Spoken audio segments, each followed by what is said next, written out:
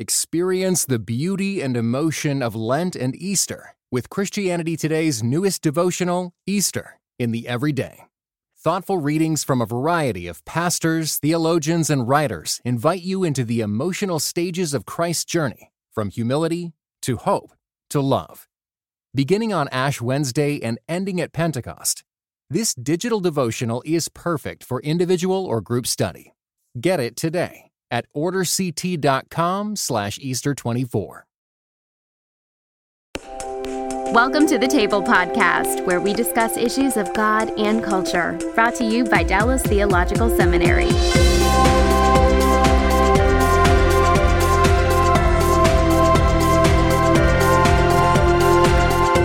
Welcome to the Table. We discuss issues of God and culture. I'm Darrell Bock, Executive Director for Cultural Engagement at the Hendricks Center at Dallas Theological Seminary, and I also am Senior Research Professor of New Testament Studies, which will be relevant to our topic today because we're going to discuss Christology, and I've done something a little bit unusual because what I've done is I've brought in a New Testament guy over here, Justin Bass, and a systematic theology person over here, Scott Harrell, both teaching at the seminary, to discuss in a cross-disciplinary kind of way issues related to Christology, but not Christology in the way you normally think about it. We're not talking about which passage, what are the passages where Jesus, confesses who he is, or the text says he's the Son of God, those more direct passages, but kind of the indirect passages and the indirect ways in which Scripture reveals who Jesus is.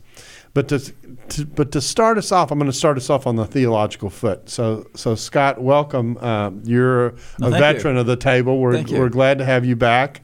And you teach Christology here at the school? I do, yes. Okay. And when you do it in a context of systematic theology, what kinds of things are students covering? Well, I do like to start with our Lord's humanity, but also you're talking about the two natures side by side. That's right.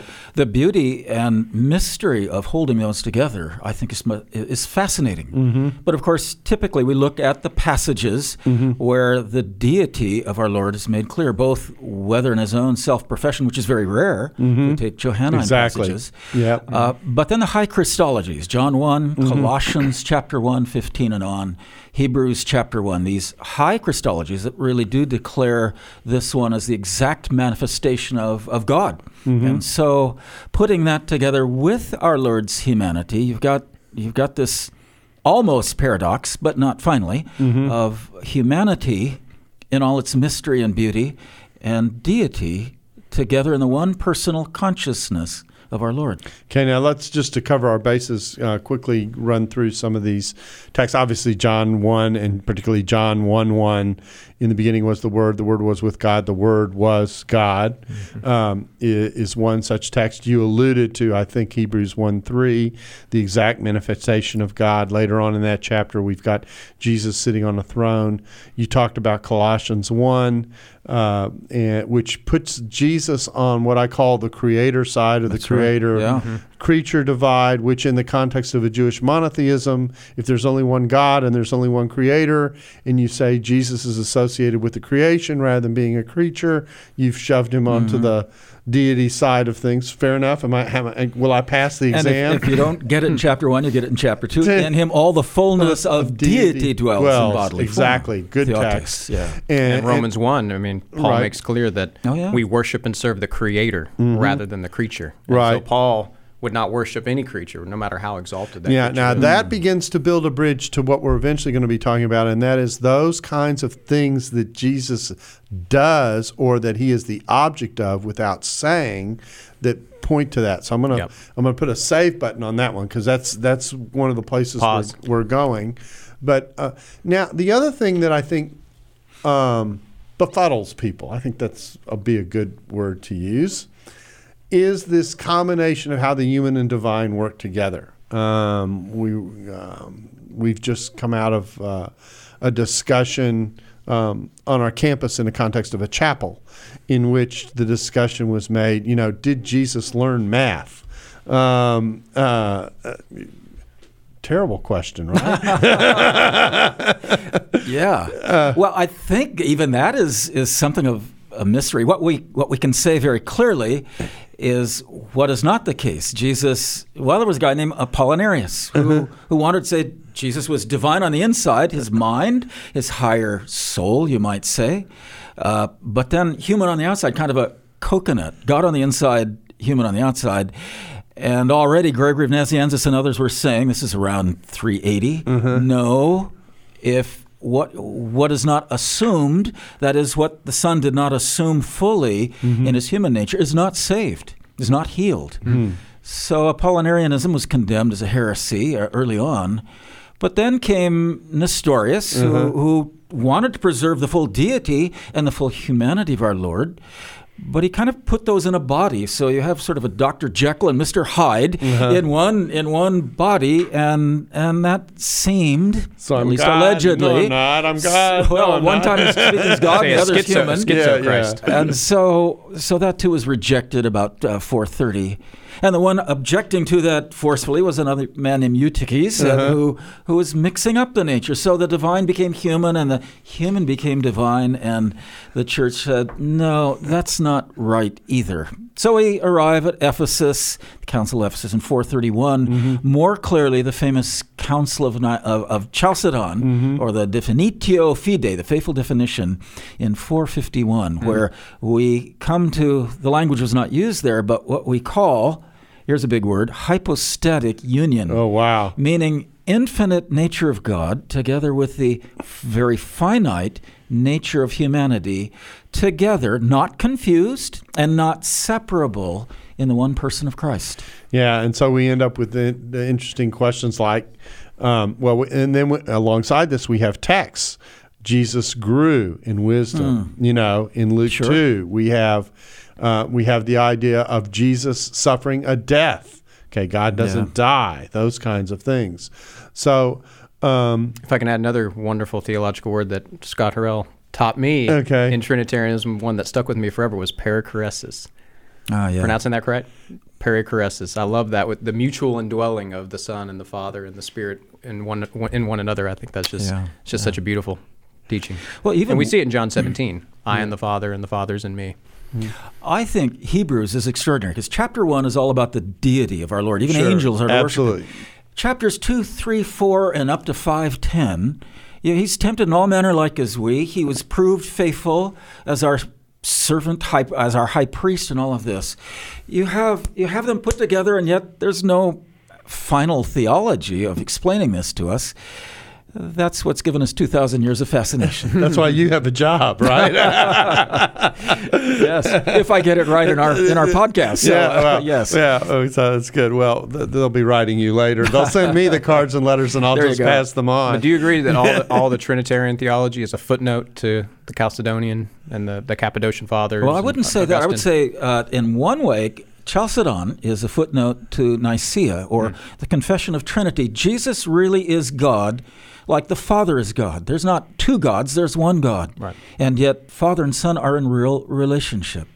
So this has been interesting at the ETS, the Evangelical Theological Society meeting, the annual one just a month ago as we're speaking right now. Trinity was the main topic. Does God have one mind, one will, one action, or can we say with Father, Son, Holy Spirit, there's three wills, three minds, three activities that as each glorifies and loves the other? And I think I want to say yes. Both have to be true right. if you have true Trinitarianism. Interesting. So then Chalcedon is, then how is it, if Jesus is really God, how is he human? How is he man? And there's Chalcedon.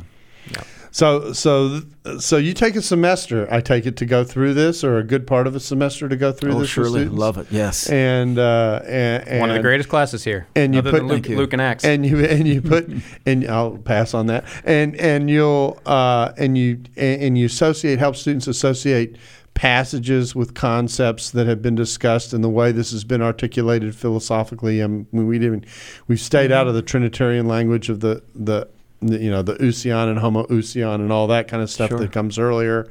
That's a part of this. So there's a very technical conversation, particularly on trying to nail down the divine side of things and how it interacts with the human, I think, is what often happens. And then I think what happens to people popularly is that they create this and articulate this Jesus in which obviously the superhuman or the divine features almost overwhelm the human side. Yeah.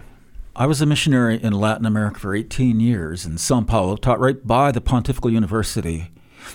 In Latin thought, very often, the deity of Christ is raised so high that he's God. He's not going to sin. He doesn't really understand me. But Mary, his mother, really does. So I'll talk to her, or the saints, as in more classical Catholicism. They understand me, and Mary will talk with her son, and her son won't deny his mother what I request. So Jesus is almost taken out of the equation. He's set aside as so fully God that he doesn't understand me, and I don't understand him. So I'll go through the saints. So the kind of transcendence that often comes in a theology that has a high view of God, that almost removes him from being in touch with us. Practically so. Comes into place. And that actually is not a biblical faith, is it? Yeah. No, not at all. They're completely missing. I mean, you think of Hebrews and John, which has the highest Christology. We also see Jesus as the most human. I mean, he learned obedience through what he suffered in Hebrews chapter 5, and we also see in John how he, is clearly getting tired, learning. He's very clearly presented as a human in John, even though he in the beginning was the Word, and the Word was God. So, well, all that is to lay a groundwork for the rest of what we want to talk about, which is thinking about Christology kind of turned on its head, and to think about, if I'm a person who walks up to Jesus and what I see is just kind of another human being, okay, I don't have this theological understanding, how does the Scripture provoke my thinking to think about who it is that Jesus really is? And granted, as you mentioned, there are a few places where it just outright says it. There are even fewer places where Jesus himself outright says it, and as you noted, those are predominantly present in spots in the Gospel of John, and some of them are said by Jesus, and some of those are said to Jesus, and he accepts it. Perhaps the most famous of those is the words of the doubting Thomas, "My Lord, my God," at the end of that narrative. So there are a wide variety of ways in which this is done. But my point is that Scripture is literally loaded with other ways to do this that we often don't think about and that often are, in many ways, just as revealing. So I want to talk about those for a second and talk about it from a New Testament side on the one hand and then theologically reflect on the other. So I'm going to just go through kind of a list of texts. And so let's start here. Perhaps one of the ones that shows up earliest in a gospel narrative is the scene in Mark 2, where Jesus is confronted with a paralytic who has come to have Jesus heal him. And I love this. This is one of my favorite passages in all Scripture. It's a great story. I mean, it's crowded. They can't get in. I mean, everything about it says this isn't happening. So the creative group, climbs up on the roof, lowers him down in front of Jesus. I mean, I can imagine, watching the whatever descended from above, digging into the roof, as they dug into the roof and cut out the way to drop down, and they put it before him. And what Jesus says to the guy is not be healed or get up and walk. Okay, he says to him, your sins are forgiven. Your sins are forgiven. And then there are the theologians in the audience. Now, you always got to be aware of theologians in the audience, okay? Because the theologians in the audience, they immediately pick up on what Jesus has actually done. They get what we call the cultural script. They get what's going on here. And their reaction is, he can't do that. And why can't he do it? Only God can do it. Only Isaiah God 43. can forgive sin. Yeah. But you got a problem. Okay, this is why I love this. Okay, how do you see forgiveness of sins? Okay, you ever thought about that for a second? How do you see forgiveness of sins? It's difficult. Okay, I mean, good point. You're a theologian, right? Sort of invisible, isn't it? I don't think you can see that. Well, there they went. See you later. Glad you took off. Oh yeah, Jesus did that. No, so you can't see forgiveness of sins. He's making a claim, and a divine claim at that, that you actually cannot see. You can't verify in the way, particularly our empirical world would verify it, right? And so he does this. He asks a question, and the question is what's harder to say? Your sins are forgiven, or get up and walk. Now, we're approaching final exams week, right? This is a great question to ask a student on a graduating exam, which is easier to, and it's a little bit of a trick question, right? Because on the one hand, pretty hard to say get up and walk unless you can heal somebody, right? That's high up there on the ladder. And on the other hand, if you say your sins are forgiven, that's actually in one area pretty easy because no one can test to see if it's happened, right? So I can get away with saying that. Although if I said to you, Scott, your sins are forgiven, I mean, I know you're. I know you wouldn't be too comfortable, right? And so there's something going on here, and then Jesus, I love it. He comes around and he says, in order that you might know that the Son of Man has authority to forgive sins on earth, I say to you, get up and walk. Yeah. Show you something visible to prove the invisible. It's exactly right. That's exactly what he's doing. He's showing you something that you can see that's difficult to do, and that in the minds of the audience would take some type of transcendent power to accomplish. And it becomes the verification for something you can't see. I call this a PowerPoint. Okay, all right. He's making a point about his power. Okay, it's going to be visibly distinct. And so when this guy gets up and walks, his walk talks. And it says, the Son of Man has authority on earth to forgive sins. Now, in going through all that, we can't forget where we started, which is with our theologians. Our blessed theologians. Don't give the Pharisees too hard a time here, okay? All right? Because one of the ironies of the Gospels is that sometimes the observations that the theologians make, even as Pharisees, is correct. You put that all together, what is that passage now telling you? I ask the theologian. Well, I think somewhere on the same level as the theologians are the demons in Mark chapter 1. Who seem to get it. Yeah, they also get it right. They get it a lot earlier than the rest. Fair enough. So the Christology of demons, even in chapter 1, what are the disciples and others who hear demons saying, who are you, Son of God, that have come to cast us into the pit or whatever else? Yeah. I mean, several times in Mark. So that's prefacing even Mark 2. Right. The supernatural world got it right before the Pharisees began to try to figure it out. And so notice what's happening here. Some of the very opponents who are objecting to what Jesus is doing in an ironic kind of way are making a testimony and revealing who Jesus is as he's doing the variety of things that he's doing. And I think that question is key all throughout Mark because we see it repeated where the Pharisees say there, who is this who forgives sins? But the question, who is this? I think that's what the story is supposed to enact from us, from the audience there, but also from the reader.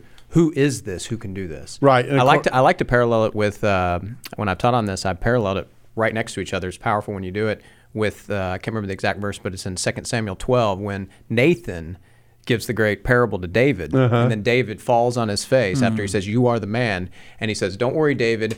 Yahweh has forgiven your sins." He says, the Lord has forgiven your sins. And you parallel that with what Jesus says. Jesus says, your sins are forgiven, but he says, the Lord has forgiven your sins. You're already seeing something different with Jesus than the prophets of old. That's right. And that actually comes into another point that comes when the miracle stories come up in the New Testament. It goes something like this, that there are really three ways in which miracles are performed in Jewish materials. This isn't just talking about New Testament. And it says they are mediators of numinous power. Numinous power is transcendent power, pointing to something supernatural that's at work. They are mediators of numinous power, which means that they use an object or some type of thing to invoke the gods to act, some type of formula, something like that is the way that would work. Magical formula would fit into this category. The second category is they are petitioners of numinous power. They pray to God that God would act, and he acts. Mm-hmm. So they're healers, but they're not direct healers, if you will. Okay? The third category is called they are bearers of numinous power. And if you actually study the Jewish materials carefully, you will find that the bulk of healings that take place in the context of Judaism belong in those first two categories. There are very few people who act directly and kind of bypass the appeal to God, either through prayer or through the use of an object that he has somehow designated as the means by which to do this, to mediate this healing. And the observations made, this is by a book by Eric Evie called The Jewish Context of Jesus' Miracles. And the point that he makes is the bulk of the gospel miracles are Jesus is a bearer of numinous power. He doesn't pray before the miracle happens, and he doesn't use, generally speaking, an object through which to perform the miracle. Right. He simply speaks, and it happens. It's the eyes. That's exactly right. Ego. And in Mark 2, of course, the authority is directly stated as being his, in order that you might know that the Son of Man has authority on earth to forgive sins. I say to you, get up and walk. You know, I would say that's true in Mark 1 as well. I mean, there were exorcists, and Jewish people were famous for being that. But it's his own power, and in an instant, no formulas, no fees. That's right. Demon be gone. It is his own authority that casts them out. So it's the same idea. So we see him commanding the wind and the waves. Exactly, and that was the other passage I was going to go through. Yeah. Because now, we've mentioned demons, and we've mentioned this paralytic guy who's gotten a healing. Now we're talking about the disciples. The disciples are looking at what's going on. They see him walk on the calm the wind and the waves. And who is this? Who is this who's able to calm the wind and the waves? And if you know your Old Testament, you know who's in charge of the wind and the waves. God is. Psalm 107. Exactly right. So there are all these cultural scripts, is what we call them. These embedded ideas in which God is associated with certain kinds of activity that Jesus is performing without invoking directly God as a separate figure. And it's showing who he is. Okay? It's not I call it the non-Muhammad Ali approach. He isn't going around saying, I am God, I am pretty. I'm the greatest. Okay, yeah. All right. But it's in the act. I'm doing God stuff. What does that say about who I am? I'm doing things that only God can do. That's right. Another passage that goes along the same lines, and we're going to come up to a break, so I may not get all the way through this, but another passage that goes along the same lines is John 9, the healing of the blind man. There's no blind person healed in the Old Testament, okay? One of the signs of the eschaton is that blind people are going to be healed. This is something God does. When the objection comes, the person who did this, we don't think he's theologically orthodox, is basically the objection. And the blind man goes, look, I don't know. You can raise your, all I know is I can see. Yeah. We've never heard of anyone healing someone born blind. Exactly right. And then when there's in the backdrop, the fact that this is associated with in some cases, you've got healings going on the Sabbath as well. You had that dimension. And the Jewish belief was God doesn't help someone who violates the Lord's day. Okay? Boom. You got another dilemma on your hands. This episode is brought to you in part by Seattle's Union Gospel Mission. Over 13,000 people in the Seattle area are homeless. Kathy is one of many who found a new life through Seattle's Union Gospel Mission. Growing up, my dad and I didn't get along. I kept running away from home until one time I was assaulted. After that, I carried a lot of pain inside of me, and I was doing a lot of drugs. I became homeless. It's taken me almost 40 years to get the healing I needed. But all along, God was looking out for me. He led me to the mission, and the mission has helped me in all kinds of ways. I've learned how to set boundaries and say no. Now I'm looking forward to working for the mission. I want people to know there's hope out there. God can help you heal. And grace will lead me home. To hear more, volunteer, or donate, visit ugm.org. Let me go to another one. This is a fun one. This is the disputes on the Sabbath. Okay? And I think to set the table for this, we just need to sit back and think through what the Sabbath day is. Okay? I mean, in one sense, how far back in the biblical story does the Sabbath go?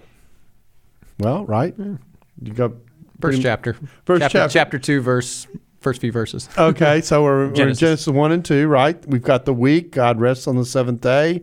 That becomes the basis for having the Sabbath. So that's an interesting starting point. Who's responsible for telling Israel that the Sabbath is important? Okay, God is, right? Mm-hmm. 10 Commandments, pretty important set of commandments. Sabbath in there. Verse 4. Okay, there it is. So you got that one.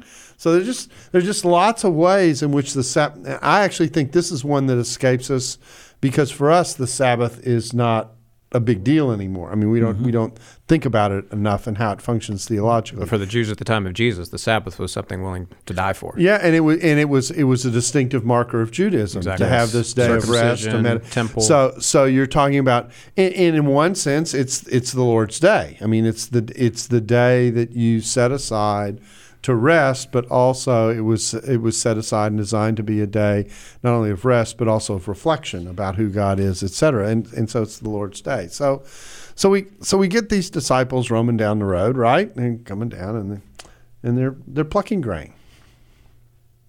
Okay, looks pretty innocent to me. I mean, right? I mean, plucking. I mean, people need to eat. I've done it, right? So, I've done plucking. I don't know if I haven't thought about plucking grain on the Sabbath, but nonetheless, so it looks pretty innocent, right? And our theologians are present again, aren't they? They show up, right? Mm-hmm. Spying on that freedom they have in Christ. Spying on that freedom they have, well, yeah. And although I'm not sure maybe they recognize they have that freedom in Christ already or not, but whether they do or not, they issue a little protest. A fatwa. Oh, man. And the protest is? Well, you can't heal on the Sabbath. Yeah. You can't heal on the Sabbath. You can't pluck grain on the Sabbath, right? Okay, so again, who are you to do this? It's interesting. Actually, we get two Sabbath controversies. Your mention of healing. There are actually two events back to back. There's the plucking of grain on the Sabbath, followed by a healing on the Sabbath. Okay, you can't do that. There's a wonderful passage in the Mishnah. It's Sanhedrin 7:2, and it's called the 40 less 1. It's the 39 things the 2nd century A.D. Jewish tradition said you cannot do on the Sabbath. Okay, and threshing is in the list, plucking's in the list, that kind of thing. So they've definitely violated that part of the deal. So Jesus responds. Okay, for this one we probably ought to go to Matthew 12 because Matthew 12 gives more examples. Ooh, that's the sharp one. Okay, all right, and they come in three, and it comes. I say this is 4 responses, but there really are 3 and then 1. Okay, so the first is David, right? And what does David do with his men? They eat the showbread in the temple. And Jesus explicitly says they eat the showbread, which is not permitted to eat. Yeah. Okay. So that's the first. Except for priests. Except for priests. Okay. So there's an example within the scripture, and I'm assuming that in the background here, and maybe this is a bad assumption, but I think it's a decent one, because there wasn't a lightning bolt or something that came down, because they survived that violation of the law, that's supposed to give the objectors pause about understanding what's going on in the scripture. Okay. Second example is, I believe, the exhortation out of the prophets that I desire mercy and not sacrifice, if I'm not mistaken. From Hosea. Mm-hmm. Okay, so there's a prophetic reason, perhaps. The third example is... That's the big one. Well, the third one is the working in the temple, right? Don't they work on the temple? Oh, you're talking Matthew 12? Yeah, I'm talking Matthew 12, right? So the third one is working on the Sabbath, and then the last one is in a category unto itself. Absolutely. Okay, and it says, you've got the Bible open. Yes. Yeah, you got. And they brought to him a demon-possessed man who was blind and mute, and Jesus healed him, so that so he could both talk and see. And this was the Sabbath. Mm-hmm. So the accusation. I think it's every time Jesus does a healing, he does it. If we're told what day it is, it's on the Sabbath. That's right. It's very intentional. Yeah, that's right. And the fourth response, I think we're at the beginning of chapter 12. I think we're dealing with the grain fields. The grain fields, and I think the fourth response is in the grain field passages, and the Son of Man is Lord of the Sabbath. Mm-hmm. Lord of the Sabbath. Now, yes. the way I Verse read 8. way I read this, okay, I got 3 reasons that come from Scripture that should give you pause that not every time this happens, you got a problem. Okay? But then, and I'm going to use a card analogy, I apologize. There is the card, the Joker, that you play at the end that wins the hand. Okay? And the Joker that's being played is the Son of Man. And the joke in the Joker is Lord of the Sabbath. Now here's the question. Who has the authority to be Lord over the day that is the Lord's? That's right. Okay. And this just happens to be one of the sayings that even the most critical of scholars agree Jesus said. That's right. Jesus said, the Son of Man is Lord of the Sabbath. So you've got that. So that's another one. Okay. So look at what we've got. We've got forgiveness of sins. We've got healing on the Sabbath. We've got a claim of authority over the Sabbath. We've got a claim of authority over how the creation operates in the calming of the winds and the waves. Hush, be still. Yeah, hush, be still. So we were building all these little categories along the way. We could add bridegroom, the fact that Jesus presents himself as the bridegroom. Okay. He also presents himself as the shepherd of Israel. Mm-hmm. And so we see those titles and the image of bridegroom and shepherd is very specific to the Old Testament of Yahweh, of the God of Israel. Although on that one could be an ambiguity because David is presented as a shepherd who shepherds a person as a king. So some of these the new David that's to come. Play with an ambiguity Definitely. between the human category for which it is associated and the divine category out of which it also could be associated. I think it's all of them coming together. That's what makes it so incredible of what's being applied to Jesus. Let me give you another one. This is actually one of my favorites because I think this one's really subtle. Jesus is gathered at the Last Supper. Okay? Oh, it's one of my favorites. Okay. You know I use this one. Yeah. This is fun. Okay. Now, what kind of a meal is this? We know from the synoptics it is a Passover meal. Okay. Cultural script. Passover, designated feast out of the Torah, prescribed as to how Israel is supposed to observe it. Okay. Also prescribed for what event it connects to. Okay. It is a retelling of the time of the 10th plague when death passed over, okay, and out of the backside of that last plague came the liberation of the nation, for which they are grateful, okay? So all that's in place. So Jesus gathers them together for Passover meal, and he says, guys, you have heard it said unto you, we're supposed to celebrate a Passover, but today I'm telling you, we are going to reconfigure this imagery. Surprise. That's right. You're going to reconfigure this after 1,400 years. And so now these elements that you've been associating with something else are now going to be associated with me and my death. Here's the question. Who has the right to change a Torah national feast and redefine all the liturgy associated with it?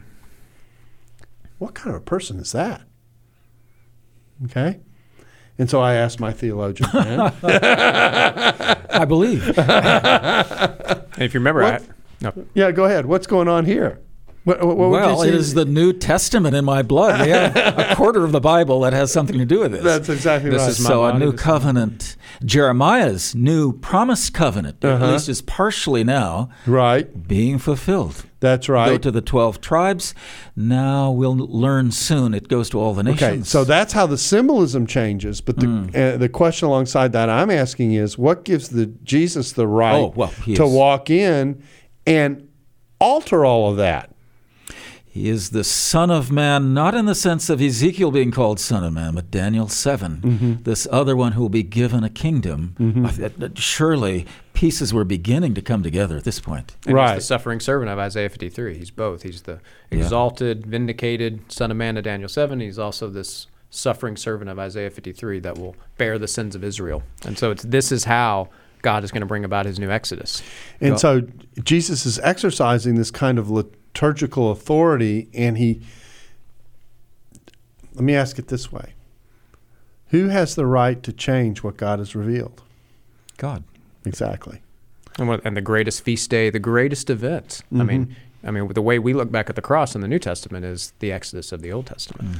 So here's another, I do think it's a very subtle kind of Christological claim, but I think it's a interesting. I think it has it all. Christological claim. It's right in the middle of everything that Jesus is doing.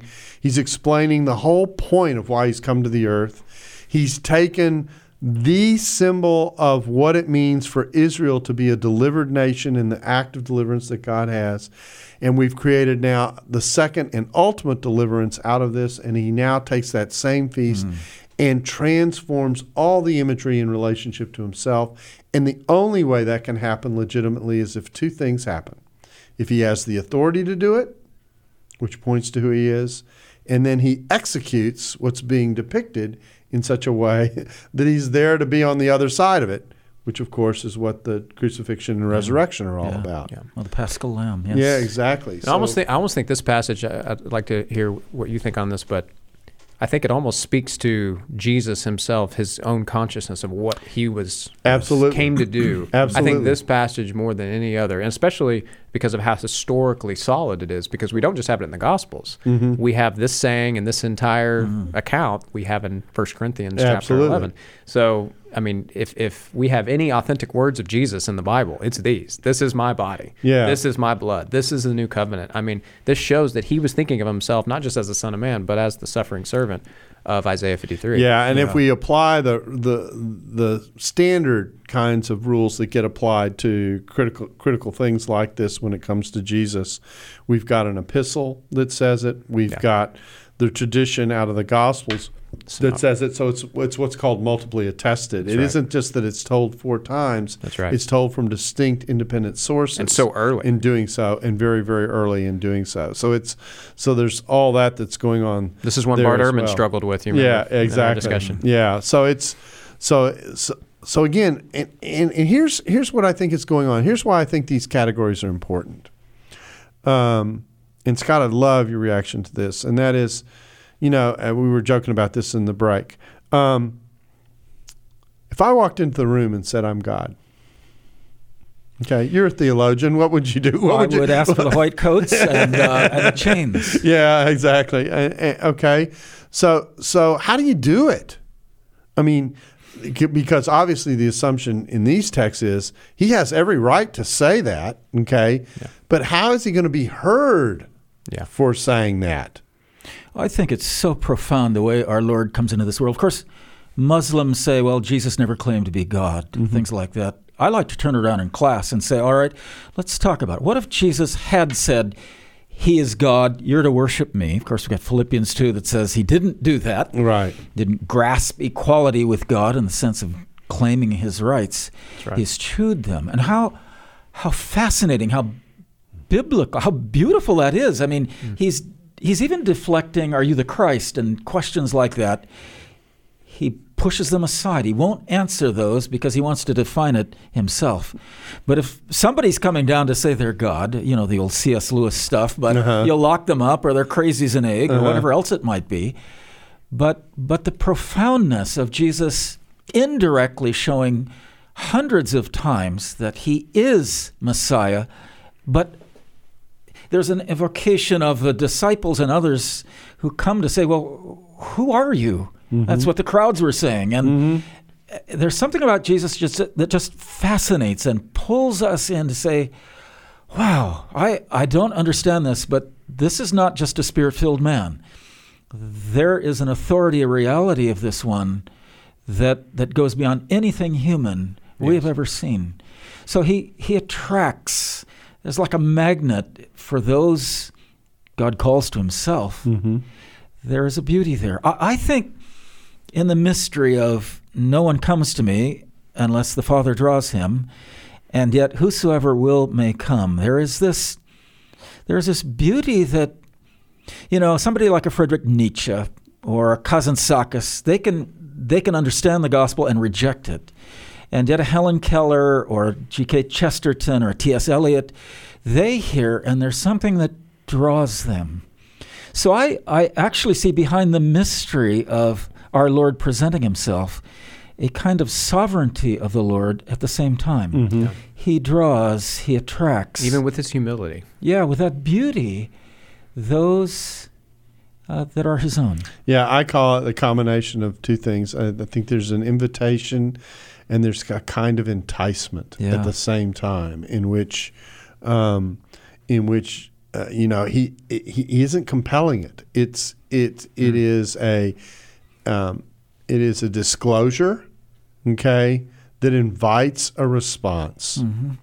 And at the same time, kind of a subtle sovereignty behind it all. That's right. You didn't choose me, I chose you. Yeah. Right. So there's just a fascination of all that together. Yep. And I think this is the greatest question of Christology, of early Christology, is how this crucified man who never wrote anything, who wasn't a conqueror, how he so quickly, not centuries later, but within the first decade, is already being hailed as Lord of the world and God, the God of Israel in the flesh. I mean, how is that possible? I mean, that's the great question of Christology. In the context of a political power and presence of Rome that was absolutely, totally overwhelming in many ways. Oh, yeah. And so, and yet people were drawn to him and saying, no, it's not the guy in Rome, They're saying this crucified man is Lord, not Caesar, who has all the power. Yeah, I mean, you look at that initially incredible. And you go, that's got to be crazy. But and of course, the Caesars were bowing down to Jesus within about 300 years. Well, the line I like to use, the son of God, the line I like to use is that everyone knows who Jesus is, and now Nero is the name for a dog. That's right. Yeah, so exactly. I do like that. I need to rename my dog. Yeah, and especially Nero. We should pick on Nero. Yeah, that's right. He's exactly. pretty bad. Yeah, no, he is kind of an antichrist. But there are Dalmatians. He's worthy. He's worthy. He's worthy to mock. Yeah. So, well, a fascinating conversation. So let's kind of loop around. We've kind of done some of these. I mean, we could do many more, but I think we've kind of given the feel for what. Well, let me give one more. I can't. I had one I wanted to. Okay, go ahead. I don't know, maybe the same one, but I just love. It's not actually what Jesus does, but it's the way Mark and really all the Gospels present Jesus, because they all begin with bringing in the world of Isaiah 40, as John the Baptist is preparing, and they quote Isaiah 40, verse 3, he's preparing the way for the Lord. And of course, again, if you go back to the text of Isaiah 40, it's preparing the way for Yahweh. And who is John the Baptist preparing the way for? He's preparing the way for Jesus. And I think that, right off the bat, in Mark, in the earliest gospel, I think we have, really, if you go deep into that text, it's subtle, but I think you have the same as before Abraham is I am. No, I think that's incredible. I had a different one, and that is, who gets to mess with the temple? Oh, yeah. Okay, the temple cleansing. What gives him the authority? You could say, well, that's just a prophetic act, but really, it's not a prophetic act because he entered into the city before he went to the temple on the back of a donkey, claiming to bring a kingdom as its king. Okay, and the first thing he does when he enters the capital is to go to the temple and assert his authority over the temple, to challenge the way in which the temple is being operated. I mean, he really goes to the heart of what Judaism. There's only one temple in Second Temple Judaism, and does its thing. I see, I don't know what you think, but I think it's also similar to Isaiah 40. It's the fulfillment of Malachi 3, verse 1, where it says, the Lord whom you seek will come to his temple. I mean, the Jews were waiting, hundreds and hundreds of years. God's going to somehow return. What's this going to look like? It actually looked like an incarnation, and he actually walked into that temple. I mean, now, I think that's fulfillment to Malachi. This is one that has that ambiguity to it that I talked about before, which is it can kind of work in either. You can put your weight on either foot. There's a messianic foot, or who has the authority. The way to make the more divine point of it is, who has the authority to mess with and define the sanctity of God's temple? Yeah. Yes. God himself. Yeah, putting those together. You can put those together. But the point is, some of these are designed to be kind of a both and. They're designed to show how they play on both sides, because Jesus is making for people the transition from the earth up. Okay, he's the Messiah, but he's something so much more.